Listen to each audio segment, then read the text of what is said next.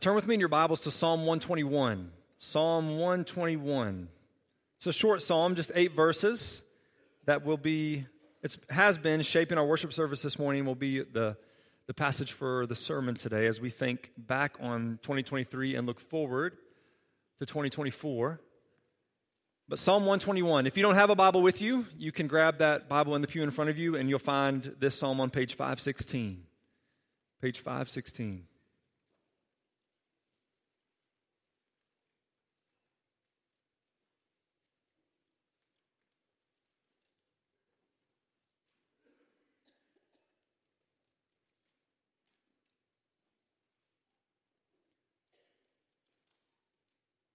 Psalm 121, I'm going to read all 8 verses for us. Here's what the Lord's word says to us in Psalm 121. A song of ascents. I lift up my eyes to the hills. From where does my help come? My help comes from the Lord who made heaven and earth. He will not let your foot be moved. He who keeps you will not slumber. Behold, he who keeps Israel will neither slumber nor sleep. The Lord is your keeper. The Lord is your shade on your right hand. The sun shall not strike you by day, nor the moon by night. The Lord will keep you from all evil. He will keep your life. The Lord will keep your going out and your coming in from this time forth and forevermore. It's a real privilege to be able to gather together for worship on the last day of 2023. The first day of this year was a Sunday. Now, the last day of the year is a Sunday, so we've bookended our year together worshiping the Lord, and obviously we don't always get that, but it's a real privilege when we do. And I'd like to end this year with a similar focus that we started the year with. We started 2023 with a sermon series about the hymn Amazing Grace. I'm sure all of you in some form or fashion have heard of the hymn Amazing Grace. Unlike any other hymn, it's just pervaded the world, our culture in so many different ways. But we started this year with a sermon series about that hymn because this year marks the 250th anniversary of the writing of that hymn. And when John Newton originally wrote that hymn on this day in 1773, he was sitting in his study on a cold, wintry day in this small town of Olney, England. And he wrote that hymn as a New Year's hymn for his church. We use it for all kinds of things now, funerals, weddings, memorial services, everything. But he wrote that hymn originally as a New Year's hymn, and the original title of the hymn was not Amazing Grace. The original title of the hymn was Faith's Review and Expectation. Doesn't really roll off the tongue as well. It doesn't sound as good. But Faith's Review and Expectation. And he wrote the hymn that way because he had this habit in his own life, and he wanted to bring it to his church. Newton did, of taking time each year to look back on the year that was and look forward on the year to come. Look back, faith's review, and look forward, expectation. And he would often write in his diaries and his journals that he was thinking on past mercies and future hopes. Past mercies and future hopes. And like John Newton did with his church 250 years ago, I'd like for us to just spend some time together looking back on 2023 and looking forward to 2024 with faith in the Lord as our guide. John Newton did not call his hymn Review and Expectation. He called his hymn Faith's Review and Expectation. So we want to look back on the year and look forward to the next year with faith in the Lord as our guide. And I think Psalm 121 is going to be a good guide for us in this because it's going to give us a few truths to hold on to as we do both of those things, as we look back and as we look forward. And this psalm is going to give us a lot of encouragement, a lot of truth, but if I had to summarize it all, I would say it this way, that this Psalm 121 calls us to trust the untiring, sheltering, everlasting presence of the Lord. Trust the untiring, sheltering, everlasting presence of the Lord as you look back and as you look forward. This psalm is written in pairs. There's 8 verses, 8 and 4 pairs of verses, and each pair is going to show us something different about the presence of the Lord. So all those adjectives I just listed out in that phrase there, we'll unpack each of those. But first, as we look at the first 2 verses of the psalm, we're going to see where God's presence meets our present. Where God's presence meets our present. As we come to Psalm 121, it's part of this collection of psalms. This collection of psalms that were for the people of Israel to sing and pray as they journeyed from wherever they lived to Jerusalem for major feasts and festivals. You saw that in the title. I read this. It comes right before I lift my eyes up to the hills. You see that phrase there, a song of ascents. The same phrases at the beginning of Psalm 120, the same phrases at the beginning of Psalm 122, Psalm 123, Psalm 124. So this whole section right here are all these psalms, these songs that the people of Israel would take with them on the journey to Jerusalem. Traveling songs for the road up to Jerusalem. It was not an easy journey. It was not just a smooth walk, not just a smooth drive. Many of them traveled by foot, and there were parts along the way, wherever they were coming from, that were dangerous, that were unpredictable. They were exposed to intense heat, as you think about that part of the world in certain times of year. There were robbers that hid along the way, just waiting for the next family or individual to come through. And though this journey to Jerusalem that they would take on a regular basis was one that all Israelites knew they had to make, they also knew it was a journey that would leave them feeling vulnerable and weak and insecure. God's people today, we don't travel to Jerusalem on a regular basis. That's not where the place of God's presence is any longer. But we're still on a journey. Any Christian today is traveling through this life toward heaven, toward the new Jerusalem.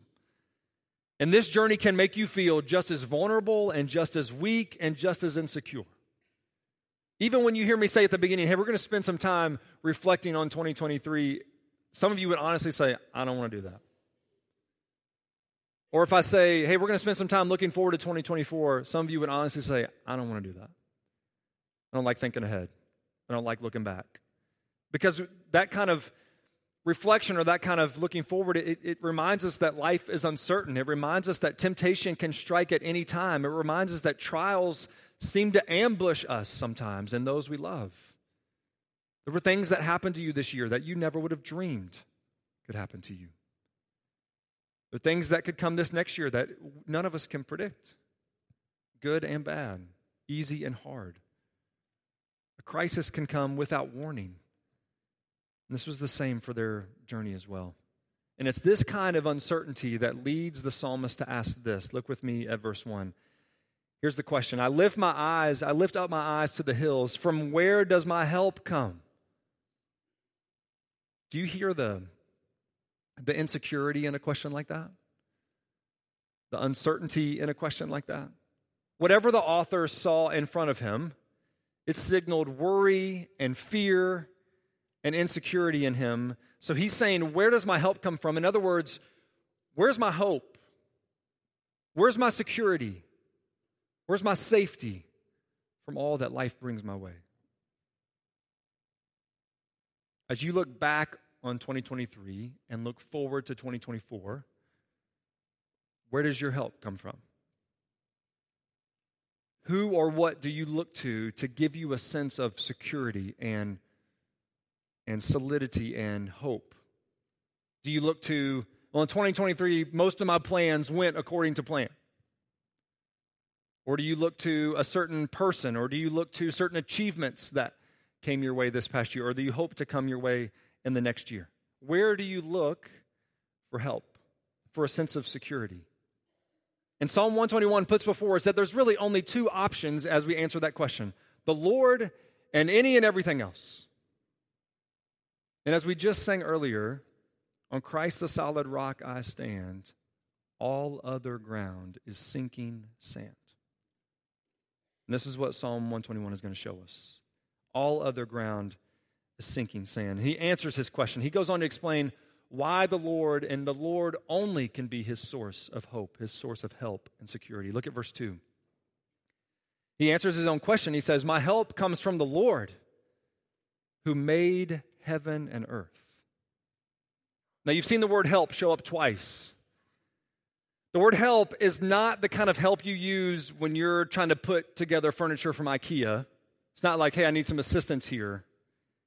It's the kind of help you use when you're drowning in the ocean. It's not assistance he needs, it's rescue he needs. It's hope that he needs. It's security that he needs. And he says, my help, my rescue, my hope comes from the Lord who made heaven and earth. He's saying when looking to the hills makes you anxious or afraid, remember who made the hills. When looking to the hills makes you worried, remember who made the hills. The Lord who made heaven and earth, the creator of all things, who is full of steadfast love and faithfulness and always keeps his promises to his people. That's his help. Trust the Lord's presence. Rely on the Lord's presence. We see this very thing acted out later on in the New Testament in the book of Acts. In the book of Acts, in the early church, there's a time where some of the leaders have been going out to share the gospel and tell other people about Jesus. And they've been in trouble for it. They've been imprisoned for it by the religious leaders of their day. And the religious leaders, this is in Acts chapter 4, they threaten them and they tell them, don't go talking about the name of Jesus anymore. Or we'll do the same thing again. We'll put you in jail again. We'll beat you again. And immediately go and find other Christians and they pray. And when they pray, they say, Sovereign Lord who made heaven and earth. That's the first place they go to. Not just praying to the Lord, but praying to the Lord as the creator and maker of all things. All of this is showing us is that for you and I to make it through the journey of this life, we need a source of help that doesn't need its own source of help. And only the Lord is that. He's the creator of all things. Anything else we would trust in has been created and can't be the source of help that we need. So from the very beginning here, I think there's a sense in which this psalm puts in front of all of us, am I relying on something that needs its own source of help? Or am I relying on the Lord who is the source of help for all things? I know that remembering all this past year has brought and wondering all the next year could bring, it can stir up a wide range of emotions. From really hard emotions to really joyful emotions and everything in between. But no matter which emotions come to the surface for you as you look back and look forward, verses 1 and 2 are encouraging us here to remember how powerful the Lord is. He's the maker of heaven and earth. He's the ruler and sustainer of the universe, of the planets, of the galaxies, and of every single cell in your body.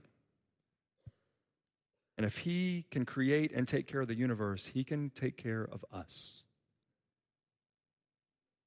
As we move on into this psalm, this is where we start unpacking some of those adjectives. This is where the psalmist starts saying, here's why the Lord, the maker of heaven and earth, is my help.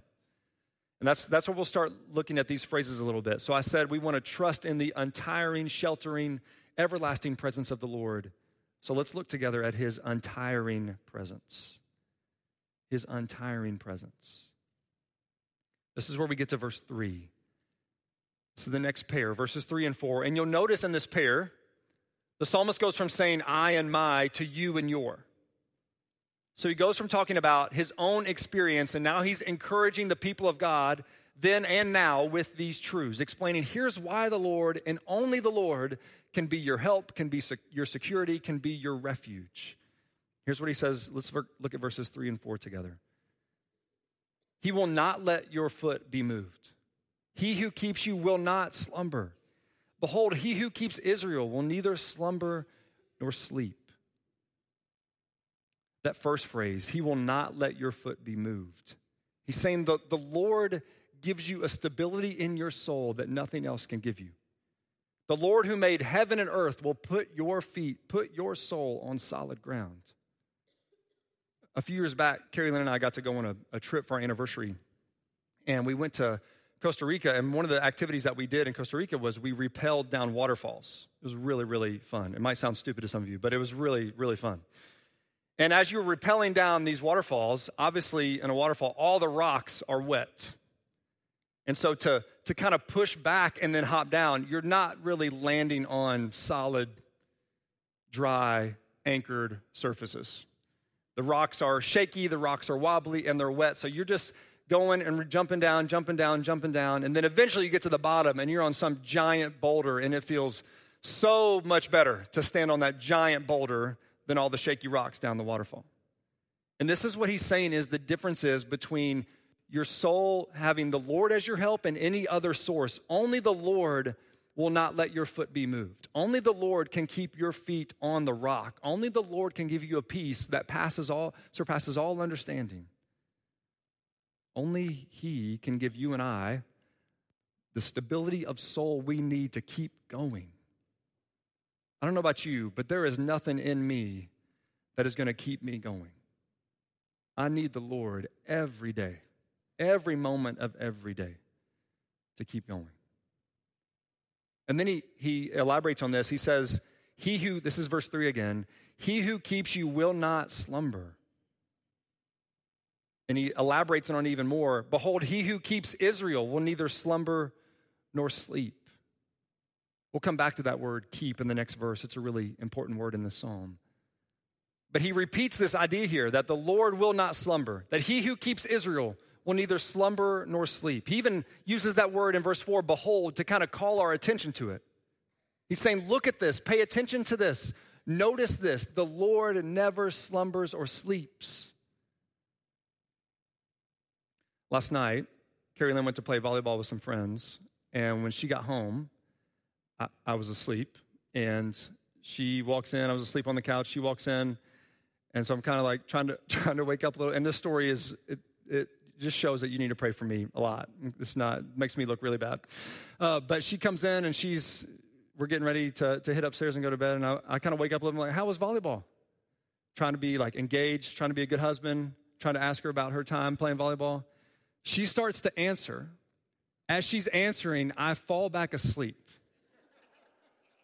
Because I didn't sit up. I was still just laying there looking, hey, how was volleyball, babe? Did you have a good time? And then as she's answering, I'm just going back to sleep. And she like calls me out in this moment, rightfully so. It's a pretty jerk move on my part. But she said, well, now I must know what it's like when you preach on Sunday and you're up there talking and people are just falling asleep. I said, I love you, babe. Love you. We should probably just go to bed and not talk to each other until tomorrow. But I say all this to say, when you go to the Lord, you never have to stir him to wake him. You never have to wake him. Hey, Lord, wake up for a second. You never have to do that. He never slumbers or sleeps. In the Old Testament, in the book of Kings, there's this episode with Elijah and the prophets of Baal. And there's this contest. And kids, there's a book I think it's in our library called The God Contest. It's about this story. I would highly recommend you go and get it. It's a great little book about this story of Elijah. But it's the prophets of Baal and Elijah, and the prophets of Baal are trying to get their God to respond. They do all these crazy things, and Elijah comes and kind of mocks them and says, maybe your God's asleep, and you need to go wake him up. And Elijah is pointing us, and this psalm's pointing us to the fact, the Lord, the maker of heaven and earth, he never has to be woken up. He never dozes off. He's never drowsy. He calls our attention to this because he knows there's times from our perspective where it seems like God is dozing off, where it seems like God is even asleep. There's times in 2023 where you felt that way. You felt like God had kind of dozed off. You felt like maybe he was asleep. There will be times in 2024 where you might think that's the case. Your circumstances seem to say that, or how your relationships are going seem to say that, or you're praying and praying and praying about something, but the Lord just, is he not hearing me? Is he asleep? Why is he not answering this prayer? Has the Lord dozed off on me? Has he fallen asleep and let go of the controls of my life? And he reminds us of God's track record here when he says in verse 4, behold, he who keeps Israel will neither slumber nor sleep. When he says that phrase, he who keeps Israel, he's reminding us of scene after scene after scene after scene of God's faithfulness to his people. He said, did God fall asleep on Abraham? Did God fall asleep on Isaac? Did God fall asleep on Jacob? Did God fall asleep on Noah or Moses? Did God fall asleep on David? Did God fall asleep ever on his people? No, he who keeps Israel. One pastor said it this way, the Lord is the night watchman of the universe. His care for your life is untiring. You will never have to wake him. He is always with you. He is always guiding you.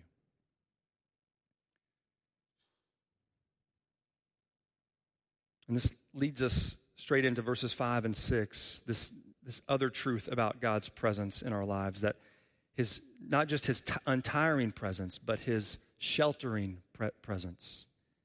His sheltering presence. We're coming to, and as we get to verses 5 and 6, we're coming to the kind of epicenter of this psalm. And in coming to the middle of it, it highlights the central truth of the whole psalm. I'll show you what I mean. The very first sentence in verse 5. I think this is the main point of the entire psalm. Verse 5, the Lord is your keeper. This is the very middle of the psalm, one of the most important sentences in the psalm. The Lord is your keeper. This word keep shows up 6 times in 6 verses. You saw it show up in verse 3, he who keeps you will not slumber. Verse 4, he who keeps Israel. Now verse 5, the Lord is your keeper. This is a key word for the writer because traveling this difficult path to Jerusalem that we talked about earlier, protection is what you need. Keeping is what you need to make it to the end of the journey. And so to be kept by the Lord is to be protected by the Lord, to be cared for by him. You think about it in terms of like a goalkeeper in soccer. That goalkeeper protects and guards the goal. A zookeeper at the zoo protects and cares for the animals. And he's saying the Lord is your keeper. The Lord has protected you and he will protect you. The Lord has cared for you and he will continue to care for you. Put all of this together and think about it this way. The Lord, the maker of heaven and earth, the one who keeps Israel, the God who never dozes off or falls asleep, he is your protector. He's your keeper. And he gives us a picture of what this means. The second part of verse 5 and verse 6 show us this picture. He says, the Lord is your shade on your right hand. The sun shall not strike you by day, nor the moon by night. If you're walking the long road to Jerusalem, shade is a really valuable thing. It was hot, and that hot sun would beat down on you day after day, step after step. And so to find shade was to find protection from the sun, was to find rest and relief from the elements that you're journeying through. The Lord is your shade on your right hand. The sun, verse 6, the sun shall not strike you by day, nor the moon by night. He's saying the Lord will protect you from whatever the day may bring and whatever threats the night brings as well. The Lord will protect you at all times, day and night. Notice, though, it doesn't promise that the Lord's going to take away the scorching heat. It doesn't promise that the Lord's going to get rid of whatever threatens you at night, but it does promise you and I that his sheltering presence is with us at all times. Just like the psalmist writes in Psalm 23, where he says, even though I walk through the valley of the shadow of death, I will fear no evil, for you are with me. He doesn't say the Lord completely takes him out of the valley of the shadow of death. He says, even though I walk through the valley of the shadow of death, I will fear no evil, for the Lord is with me. And that's the same thing here. The emphasis is not on the Lord always taking us out of what's hard or what's uncomfortable or what's difficult. The emphasis is on the Lord is with us in it. The Lord will protect us and watch over us through it. He's saying, the Lord is your keeper, and there's never a moment when he's not your keeper. He's not just your keeper from 9 to 5. He's not just your keeper in certain seasons of life. Like, hey, when you really get desperate, I'll step in, protect you, and then I got to go take care of other people. No, the Lord is always your keeper. At all times and in all circumstances, the Lord watches over you and protects you. The power of this, of his sheltering presence, is that there is no force stronger than the Lord's presence. There's nothing in your past, there's nothing in your present, there's nothing in your future that can keep God from keeping you. Nothing can overwhelm him. Nothing can overcome him. He always shelters his people with his presence. How would it change the way that you see 2023 looking back on it? Or how would it change the way that you see 2024 looking ahead on it if you held this banner over the year? The Lord is your keeper. I'm not saying it would, anything that was hard would just immediately become really easy. It's not realistic. But how would it change your perspective of the past year? How would it change your perspective of the year to come if that was your banner? The Lord is your keeper. The Lord in all caps, Yahweh, the maker of heaven and earth, who always keeps his promises, who's always faithful and full of steadfast love. What would it cause you to thank him for? What would it cause you to ask him for, knowing he is your keeper? Trust his untiring, sheltering presence. And lastly, his everlasting presence. His everlasting presence. That's where we come to the last pair of verses 7 and 8. And you'll see the way it ends here. I'm not sure it's easy to pick which part is my favorite or which part really encourages us the most. So I'll just let the Spirit work through his word as he will. But let's look together at verse 7. The Lord will keep you from all evil. He will keep your life. When I first read that verse, I thought, verse 7, at least the first phrase, the Lord will keep you from all evil. I mean, that's a nice idea. But we all know from experience that doesn't really happen. We face temptation all the time. We face difficulties all the time. Some of you have been through really hard things this year. Really hard things. So how is it true that the Lord keeps us from all evil? Well, we know even from other verses in the Bible, this verse is not guaranteeing a life of perfect health and wealth and success, whatever you do. But it's a further promise of the Lord's protection. Just notice the scope here. The Lord will keep you from all evil. Not some evil, all evil. The Lord will guard us from all evil around us and even all the evil within our own hearts. But what does this look like?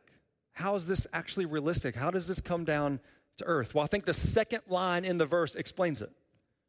In verse 7, he says, the Lord will keep you from all evil. And I think here's what he means. He will keep your life. Some of your translations may say this. It could also be translated as, he will keep your soul. Evil can and will harm us in this life, but it can only harm us to a certain point.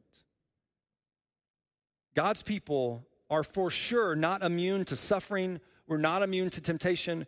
We're not immune to sorrow. But because of the power of our Heavenly Father, our rescued souls are untouchable. Our rescued souls are secure in his love, and no one can snatch us out of the Father's hand. Satan can make months or years or even decades miserable for us. But his leash is short, and eternity is very long.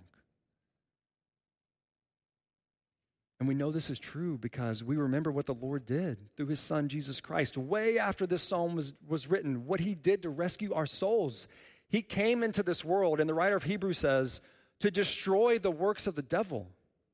He came into this world to destroy evil. He came to defeat evil, and through his perfectly obedient life, his sacrificial death, and his victorious resurrection, he did it. Fully and finally and eternally, he did it. And Jesus endured evil, and he defeated evil to accomplish this, that the Lord will keep your life. And we hear it echoed in places like Romans 8. We sang this already this morning, but I want you to hear the truth. This is the almost like the New Testament version of this part of Psalm 121. This is in Romans 8. I'll read this to you. He says in verse 35, the Apostle Paul writes, who shall separate us from the love of Christ? Shall tribulation or distress or persecution or famine or nakedness or danger or sword? And here's his answer down in verse 37. No. In all these things, we are more than conquerors through him who loved us. For I am sure that neither death, nor life, nor angels, nor rulers, nor things present, nor things to come, nor powers, nor height, nor depth, nor anything else in all creation will be able to separate us from the love of God in Christ Jesus our Lord.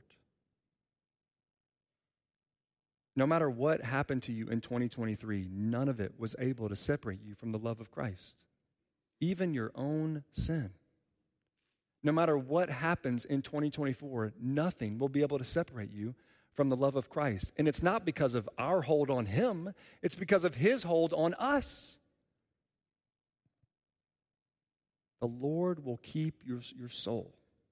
We will experience pain, we will experience hardship, we will experience uncertainty, but our souls are perfectly safe and protected in the love of Christ. And even better news, this is not temporary. This is eternal. This is forever. This is everlasting. Look at the very last verse of Psalm 121. He ends the psalm by saying, "The Lord will keep your going out and your coming in from this time forth and forevermore." You're going out and you're coming in. That just summarizes all the activity of your life. The day-to-day, in and out, routine, all the details, day after day, the Lord will keep you. And then the last phrase, from this time forth and forevermore. Whatever happened in 2023 and whatever's going on in your life right now, the Lord is keeping you from this time forth and forevermore. He will keep you through 2024 and way past 2024.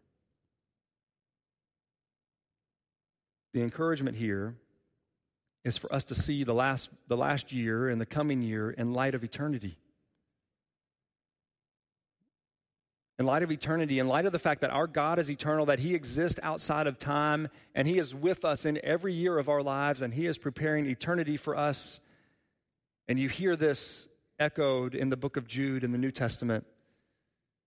Hear this promise. This is Jude, verses 24 and 25. "Now to him who is able to keep you from stumbling and to present you blameless before the presence of his glory with great joy, to the only God, our Savior, through Jesus Christ our Lord, be glory, majesty, dominion, and authority before all time and now and forever. Amen." You and I cannot go back and change 2023. Whatever parts we would want to change, we can't. But we can see and look for God's mercy and faithfulness in the past year. You and I cannot predict or fully control what 2024 will bring. But we can trust his goodness and power. We can rely on the untiring, sheltering, everlasting presence of the Lord. It's just like Newton wrote in Amazing Grace when he wrote that hymn 250 years ago. He said, "'Tis grace has brought me safe thus far, and grace will lead me home." It's that grace of that Lord that we trust and rely on last year and that we will trust and rely on for all of eternity. Let's pray together.